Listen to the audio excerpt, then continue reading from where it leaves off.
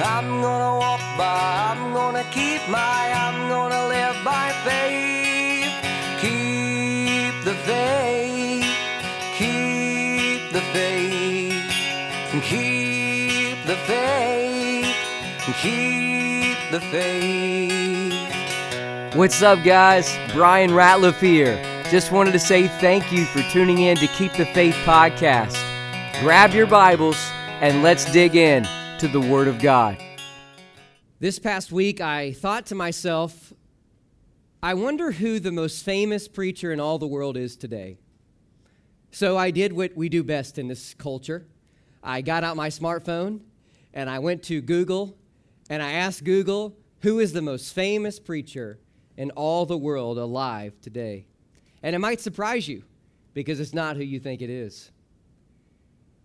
There's a guy by the name of Kenneth Copeland that you might have heard of, and he is allegedly the most popular pastor in the world. And in fact, is the first in the line of lists of the most powerful and most influential pastors of our day. Now, I want you to know that Kenneth Copeland has written over 50 books. He has released at least 5 studio albums, and he has been involved in many television shows and broadcasts really all over the world and movies, and he claims to have brought 122 million people to Jesus Christ. One source says this: Kenneth Copeland is very close to being a billionaire, even though he already claims billion-dollar status. He runs Kenneth Copeland Ministries, and he prides himself of giving 500 people a job through his ministry. His ministry's 1,500-acre campus is a half-an-hour drive from Fort Worth, Texas, and it includes the church there, a private airstrip, a hangar for the ministry's $17.5 million jet, and other aircrafts. And, to top it all off, a $6 million church-owned lakefront mansion used as a parsonage. Sources say that his estimated net worth goes as high as $760 million. You know, it might sound good that he has this ministry and he's giving a job to 500 million people. It might sound good that he's written over 50 books. It might sound good that he has released at least 5 studio albums. It might sound good that he is the most powerful, most influential pastor of our day. But I want you to know this, that in our day, he is the greatest false prophet our world has seen. Because what he does is if you just go online and listen to any of his sermons, he does not actually expose the meaning of Scripture. In fact, what he does is he does what false prophets do. They prey on people's weaknesses, and he preys on 2 weaknesses. Number 1, physical illness, and number 2, financial poverty.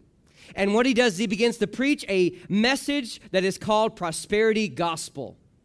And in other words, he begins to preach, and he goes all over the world, holds all these crusades, and he gathers all these people in, and he does all of these faith healing and this idea that if you're not rich, you're not right with God. And I want you to know this, that we believe that God wants his believers to prosper, but it's not in the way that they preach prosperity. Obviously, we know that God wants us to be in good health, but we know that not everybody is going to be blessed with good health. And we know that not everybody is going to be rich. John the Baptist was the greatest preacher the world has ever known apart from Jesus Christ, and he was not rich. Jesus Christ is the greatest preacher and the greatest prophet the world has ever known. And in fact, I dare say I have more money than he ever had while he was alive on the earth. And I share that with you to remind you that in Matthew chapter 7, the Bible speaks about Jesus warning the world that there will come prophets who will come into the sheepfolds, but they will be wolves in sheep's clothing. And then Jesus spoke about in Matthew 24, a parallel passage to the book of Revelation. In chapter 24, in verse number 24, he speaks about in the last days, false Christs will arise, false messiahs. And the greatest false messiah is the antichrist that John writes earlier in the book of Revelation chapter 13, but then he speaks about false prophets, and many false prophets will rise, and we've seen many of them, and the greatest one we know of our day, at least in my mind, is Kenneth Copeland. And he says that these false prophets will rise, and they'll show great signs and wonders. They'll do great things, maybe even claiming to heal those who are sick. And then it goes on to say that insomuch that if it were possible, they shall deceive even the very elect. Time doesn't allow me to get into that word elect, but it just simply means God-chosen people. And so these false prophets are going to arise and be influenced by the power of darkness and Satan himself, and they're to try to deceive the people of God. And now I say all that to say this, that Kenneth Copeland might be the greatest false prophet of the church that we've seen today, but he is not the greatest false prophet of all time.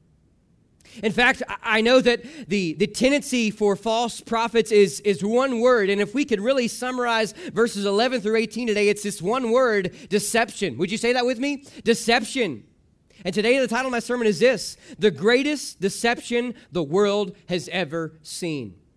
It's not found on Trinity Broadcasting Network through some of these falsified pseudo-preachers, or not on YouTube or all over the world, but it's going to be found in the tribulation period when, after the antichrist comes on the scene, another one will arise called the false prophet. And we know that in this chapter, he's not called the false prophet, but in chapter 16 and chapter 19 and chapter 20, the Bible describes him as the false prophet. So we see that the Holy Trinity is God the Father, God the Son, God the Spirit, all are one God, made up of in three personages. And we see now the unholy Trinity being manifested in the tribulation period, and that is Satan, which is a falsified view of God the Father, the Antichrist, which is a falsified view of God the Son, and then the false prophet, which is the falsified view of the Holy Spirit. We know that the Holy Spirit comes to indwell believers, to open our eyes and teach us God's word. And so we see the false prophet is going to come on the scene, and he is going to have a speech and a sermon that will woo this world to worship the Antichrist and receive his mark. So here's the summarization statement for today's message, really the section of the passage. It's a little lengthy, so listen carefully. The greatest deception the world has ever seen will be led by the false prophet in the tribulation period, who will convince the world to worship the Antichrist and receive his mark. Did you catch that? Let me say it again. The greatest deception the world has ever seen will be led by the false prophet in the tribulation period, who will convince the world to worship the Antichrist and receive his mark. As we come to this passage today, I want to ask and answer this question: what are the warning signs of the false prophet's great deception? What are the warning signs of the false prophet's great deception? I believe that the principles I'm going to share with you today are really principles that really could be applied to any false teacher or any false preacher or any false prophet in our day, in previous generations or generations to come, but specifically in the Great Tribulation period to come. And today I really have three thoughts I want to share with you, three warning signs. So as we're driving down this road of the apocalypse, and as we're looking into the future, what are the warning signs to remind us of the deception of the false prophet? Well, the first one is found in verse number 11. And it's this thought. Warning sign number 1. The false prophet will use communication to deceive the world. The false prophet will use communication to deceive the world. Look at verse number 1.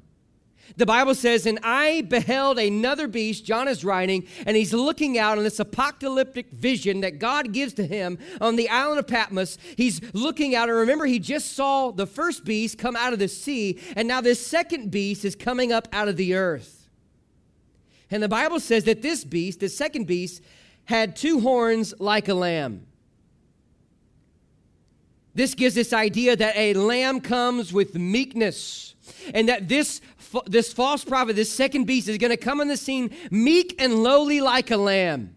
very subtle, not busting through the doorway like the Antichrist and just demanding everybody to serve him in his kingdom. But this guy's going to come on the scene, and he's going to be subtle, deceptive, and meek and lowly like a lamb. But then it says that he spake like or as a dragon. I want to draw your attention to this word spake in verse number 11.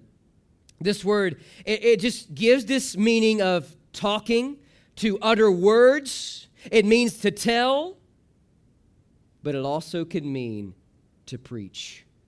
And so we know that every false preacher, every false teacher, and every false prophet of God's word brings a message and declares it with urgency like a true preacher would preach.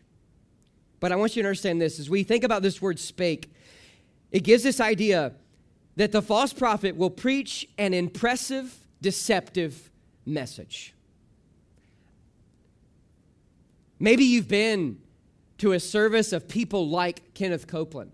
Thousands of people present, and the person speaking had the oratory ability to just woo you a new one and just to lock you in, and you'd never daydreamed at all in the message.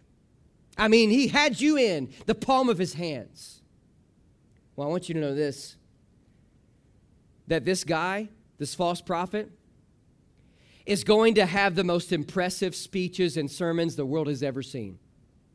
I mean, if you think Billy Graham had a great message, which he did, but you don't understand, we don't understand like the power that Satan has. And the Bible says he's going to be speaking as the dragon. In other words, that we know behind the message is another messenger, Satan, giving him the words, giving him the ability to speak in such a way to woo this world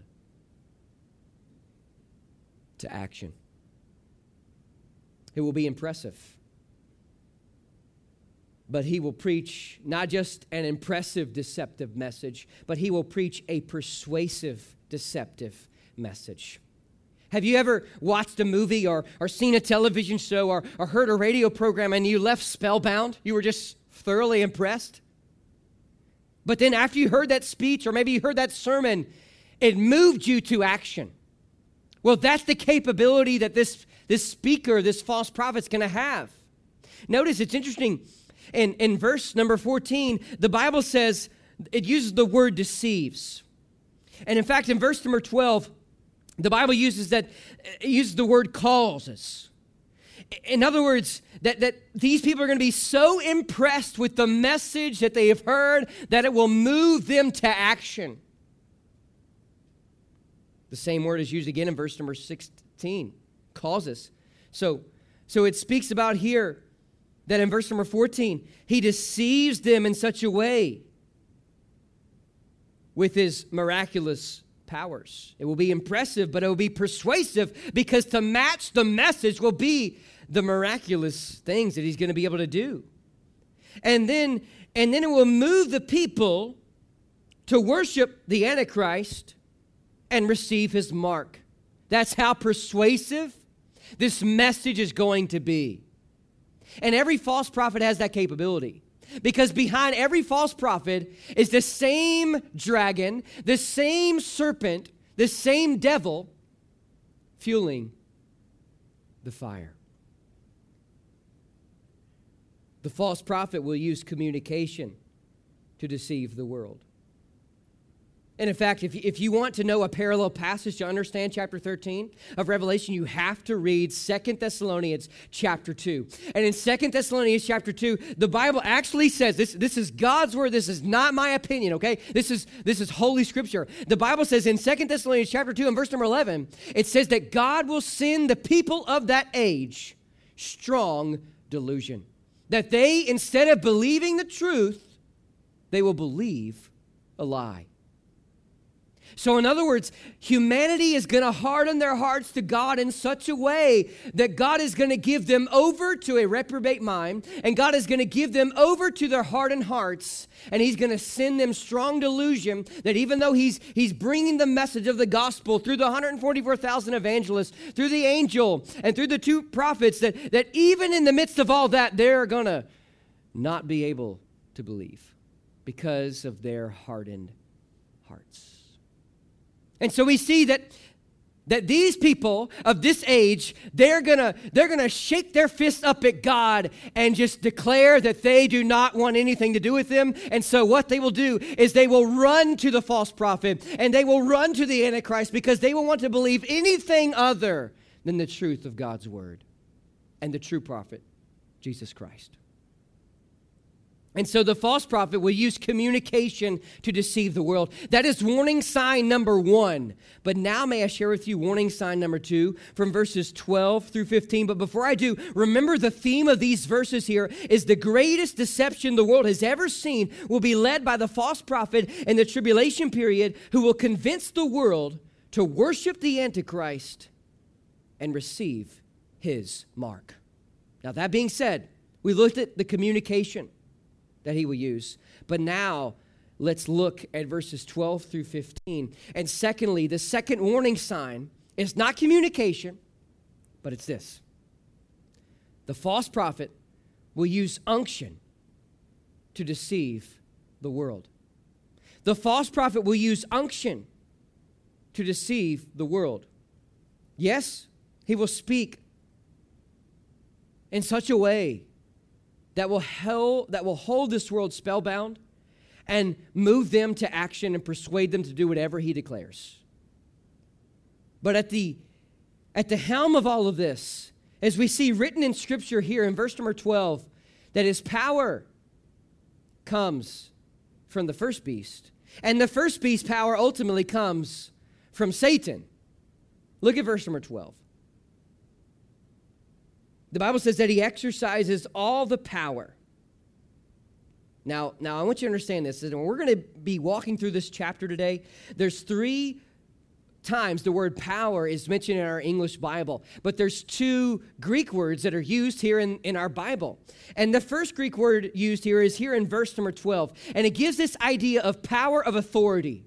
And so we see that he is given this power of authority of the first beast before him. So he's given this authoritative position to go out and speak, but we know ultimately that the power, that unction, if you will, comes from Satan.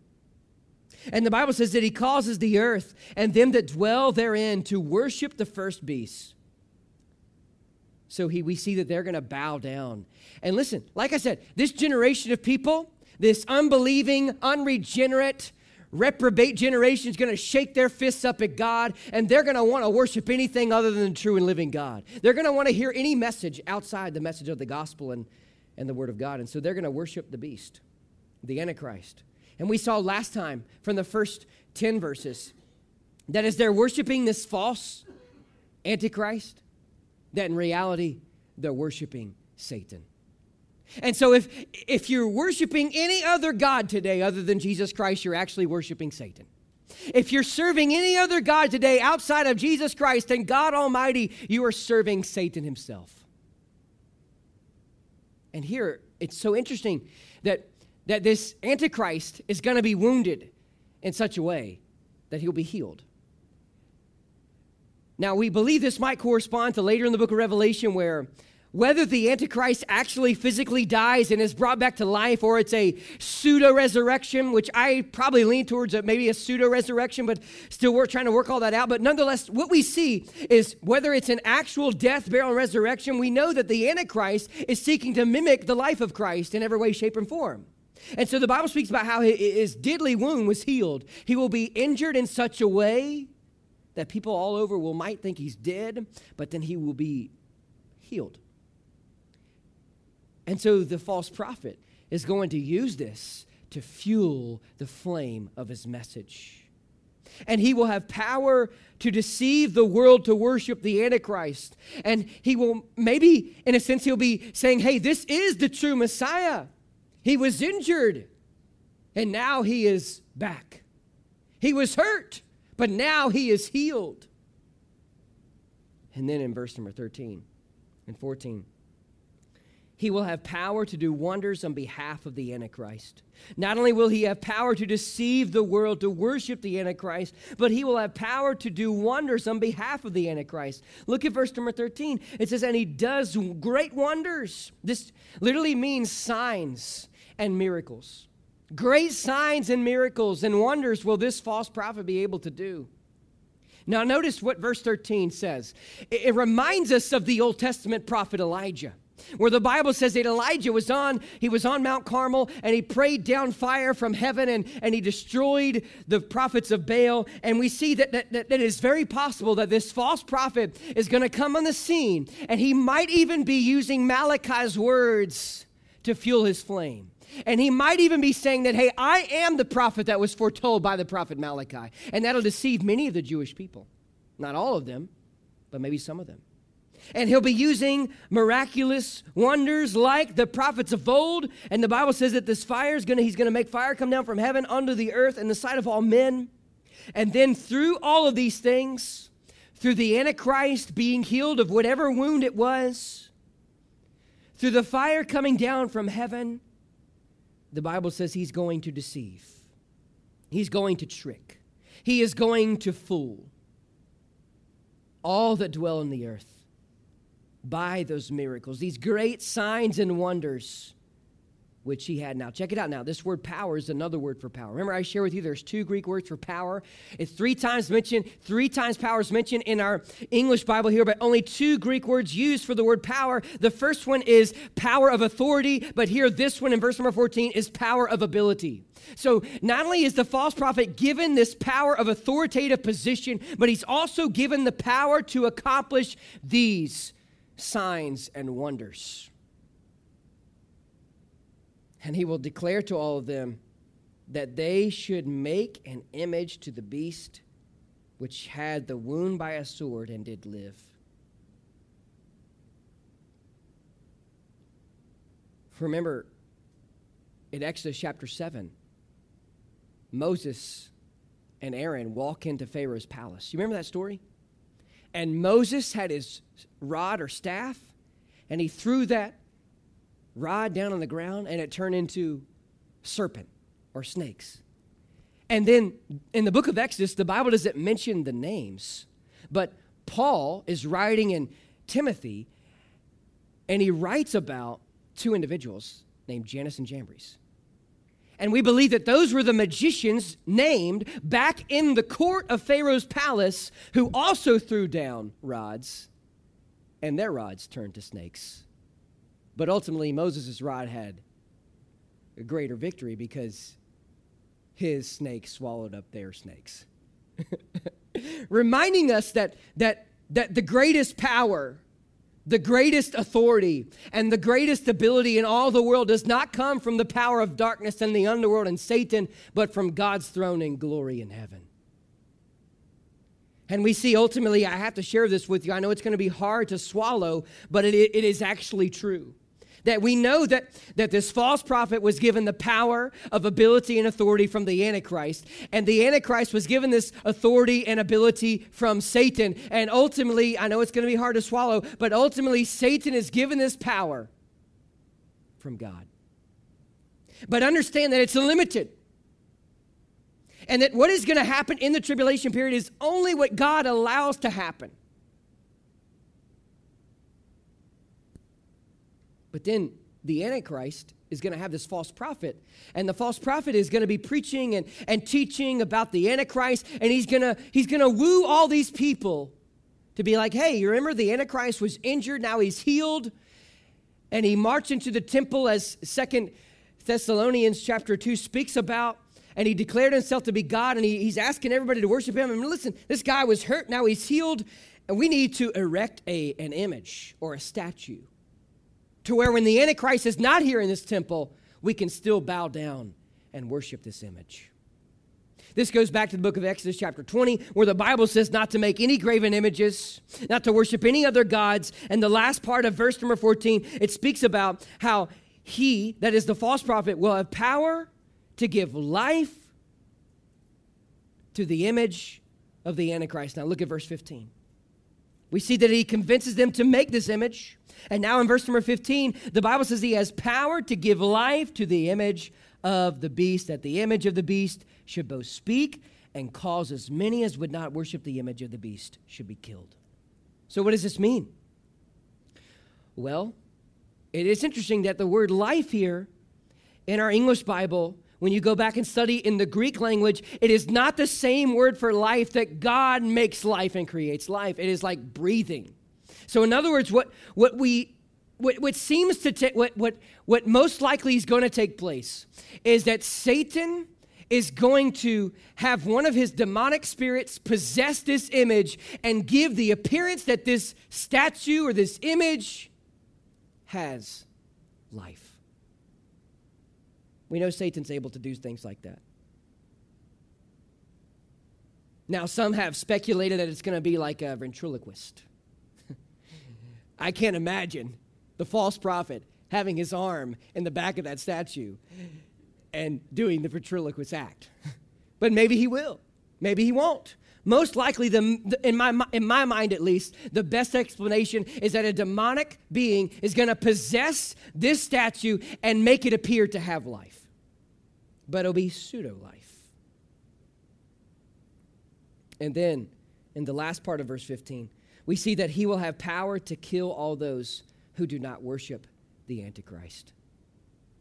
This power is coming from the power of darkness, which is God is in his sovereign plan and his sovereign providential purposes is allowing this to take place because one day, at the end of all of this, he's going to reveal to the false prophet, to the Antichrist and Satan himself, that he is the highest authority and he is the one who has the greatest ability. And that leads us to verses 16, 17, and 18. Probably the verses that you've been most excited about to study in the book of Revelation as we come to the mark of the beast. But I remind you that the false prophet will use, first of all, communication to deceive the world. And second of all, the false prophet will use unction to deceive the world. But what's the third warning sign? As we're looking at and as we're thinking about this, the communicative powers of false prophet and the power itself of the false prophet, we know that he's going to have all these things. But what is the third mark and third warning sign of this coming great deception and false prophet? Well, from verse 16, 17, and 18, here's a third thought I want to share with you. The false prophet will use identification to deceive the world. The false prophet will use identification to deceive the world. Now remember, the greatest deception the world has ever seen will be led by the false prophet in the tribulation period, who will convince the world to worship the Antichrist and secondly, to receive his mark. Now, all sorts of questions plague our minds. The first one is, what is the mark of the beast? The second one is, when will the mark of the beast be implemented? And third, what happens if you receive the mark of the beast? Those are questions that has literally plagued the minds of humanity ever since the day that John received this vision around 95 AD on the island of Patmos. And so I will confess to you that I don't have all the answers, because most of the so-called answers in our generation and previous generations has been pure speculation. But I want to share with you 7 facts about the mark of the beast that I can stand on and dogmatically share with you to try to answer these 3 questions.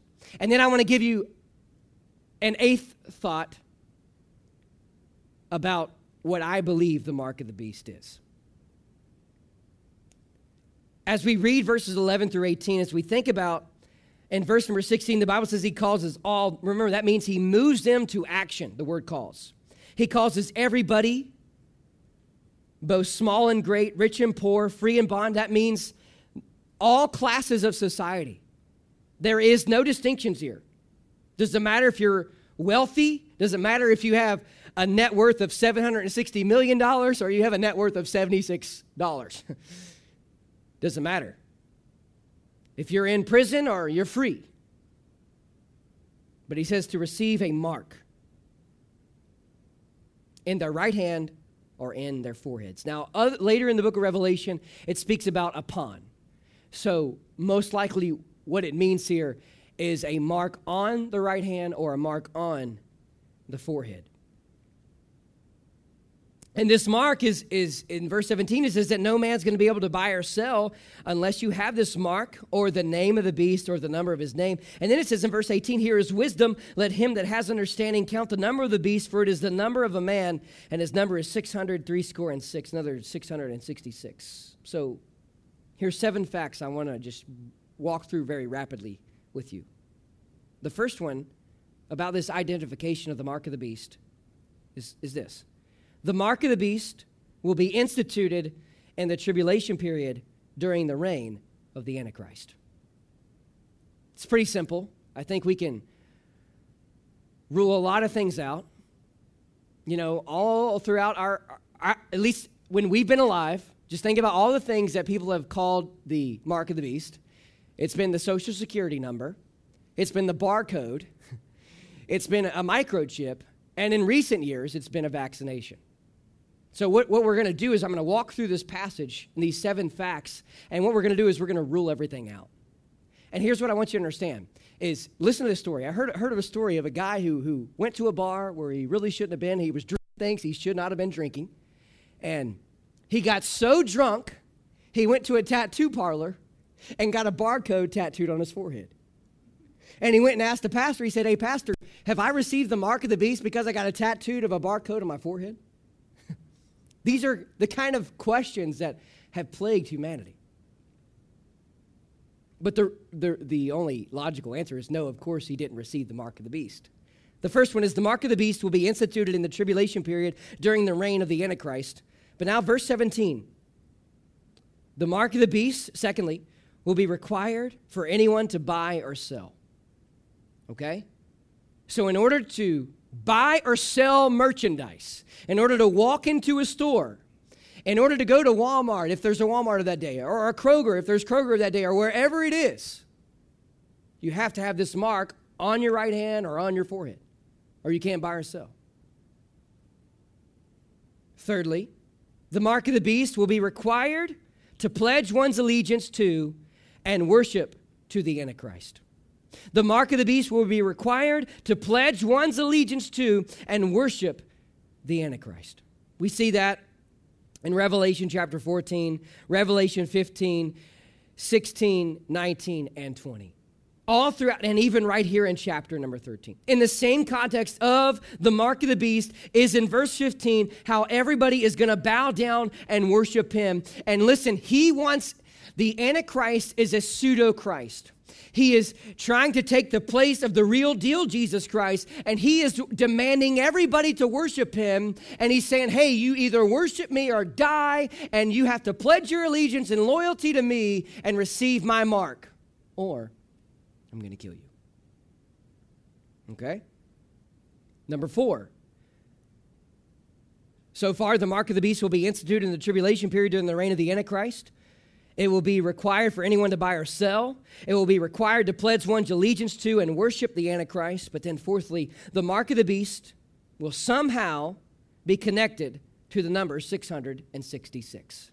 The mark of the beast will somehow be connected to the number 666. Now, when you read verse number 18, notice the words, "Here is wisdom." It's like John is giving us a proverb here, as he did in other places in the book of Revelation. Like earlier, in fact, in this chapter, in verse number 9, it says, "If any man have an ear, let him hear." And then he gives us a proverb. And here he's given us a proverb, and it says, "Let him that has understanding count the number of the beast, and his number is 666. Now, there's been a lot of chit-chat and a lot of talk from everybody from the History Channel to seminaries to universities. Everybody all over the world has talked about this verse and this number. And I'm just going to share with you what I think it means. I think it is the number of mankind. That's all I think it means. And I think that this number is going to be associated with the Antichrist in the tribulation period and his mark, and that everybody in that generation will clearly know this number will be identified as part of him, and they'll know that, hey, this is the mark of the beast. And so understand this, that the number 7 is the number for completion.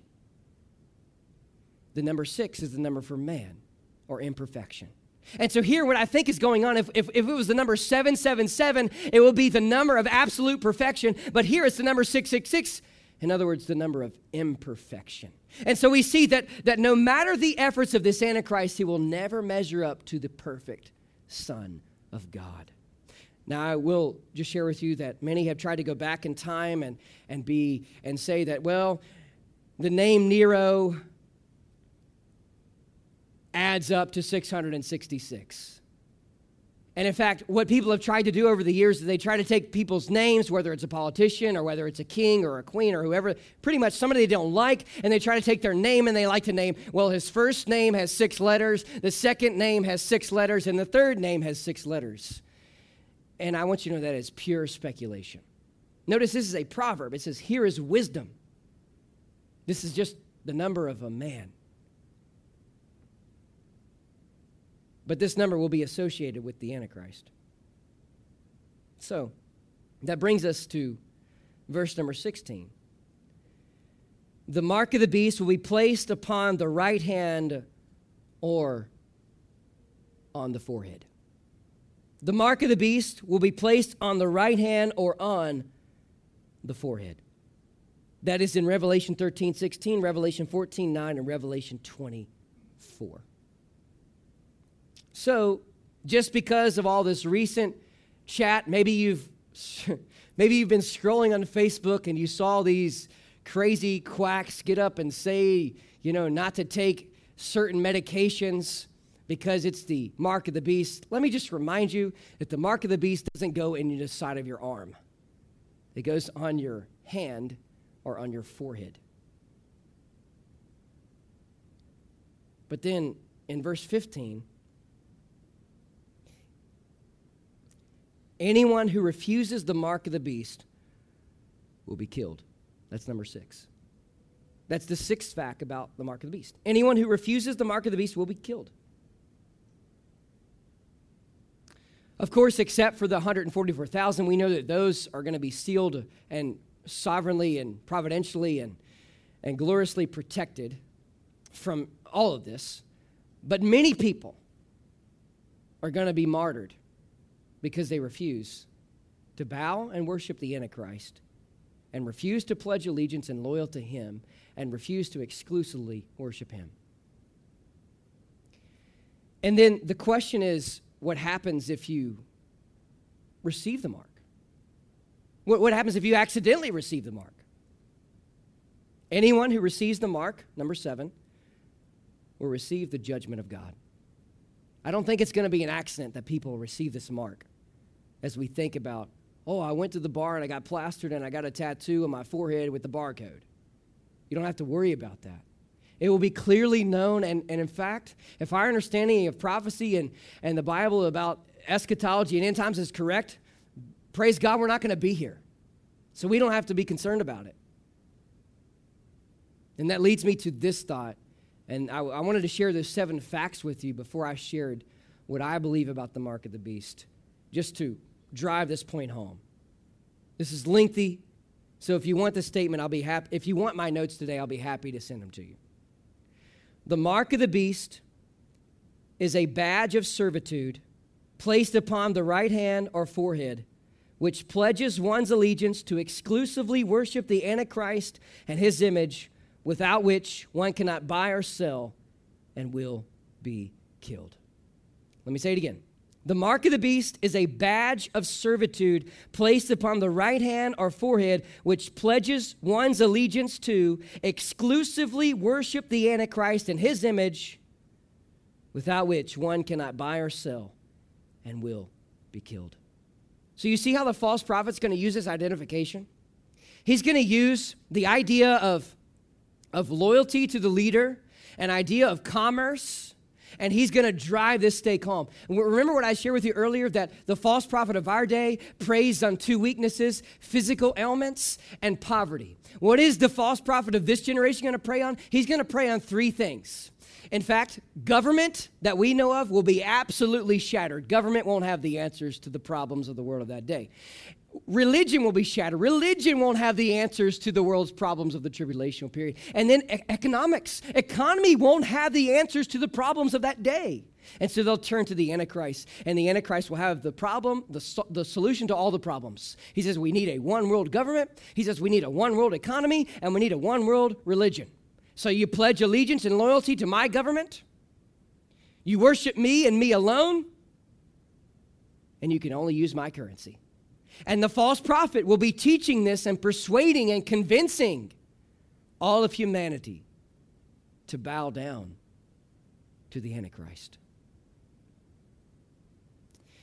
What I found so interesting as I've studied this passage is the concept of branding. You know, today we have brands. If you go to Walmart, you either buy the really expensive brand or you buy Walmart's brand. You either go to Kroger and you buy, the extremely expensive brand, or you buy the Kroger brand and get it for like half off. Well, branding is nothing new. We've just gotten a little bit more sophisticated of how we brand. In fact, throughout history, branding was a symbol and mark placed upon pieces of property. They would take steel and they would put it in fire, and they would heat steel up, and they would place it upon the animal so that they could have a clear mark of who owned that animal. And then as slavery began to arise, and throughout history, this is something that you can go back to the biblical times and the ancient world, and even all the way up to just a couple hundred years ago. And in fact, I'm sure it's still alive today, that they would take upon slaves, human beings who were essentially treated as property, and they would take the same kind of thing, and they would place brands on them to declare that they are owned by somebody else.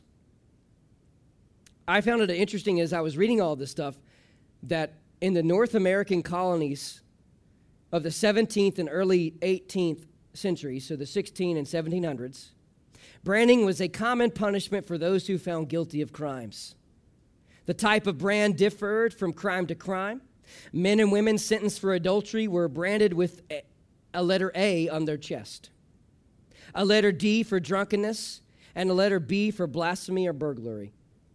The letter T on the hand for theft, and SL on the cheek for seditious libel, and the letter R on the shoulder for rogue or vagabond, and letter F on the cheek for forgery. Those convicted of burgling on the Lord's day were branded upon their forehead. Brands and marks have always been a part of humanity. And I find it interesting that when we think of this word mark here in the Bible and book of Revelation, it occurs a lot of times, or a few times in the Bible, but the only other time it occurs outside of the book of Revelation in connection to the mark of the beast is in the book of Acts. And it speaks about a graven image. They would carve things on a graven image. So I think the message here that we need to leave away with today is God has his mark on his people. In fact, Paul writes in Galatians chapter 6 that he had the marks of Christ on him. In other words, that he was a marked target for the enemy's attacks, and so will you be. Can I close with this thought? We often think about the unforgivable sin. In the days of Christ, the unforgivable sin was rejecting Christ as Messiah and attributing his works to being done in the power of Satan. The unforgivable sin of our day is rejecting Christ as Messiah and refusing to make him Lord and Savior of your life.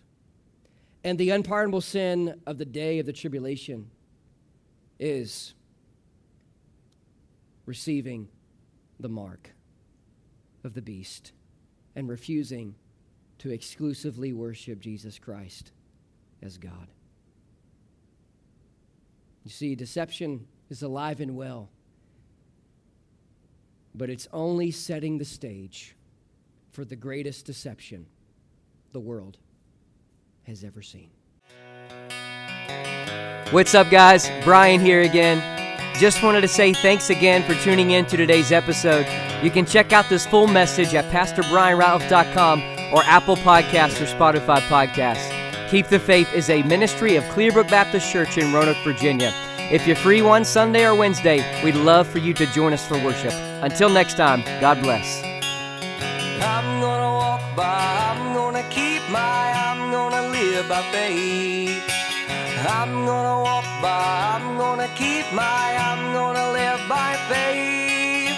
Keep the faith, keep the faith, keep the faith, keep the faith.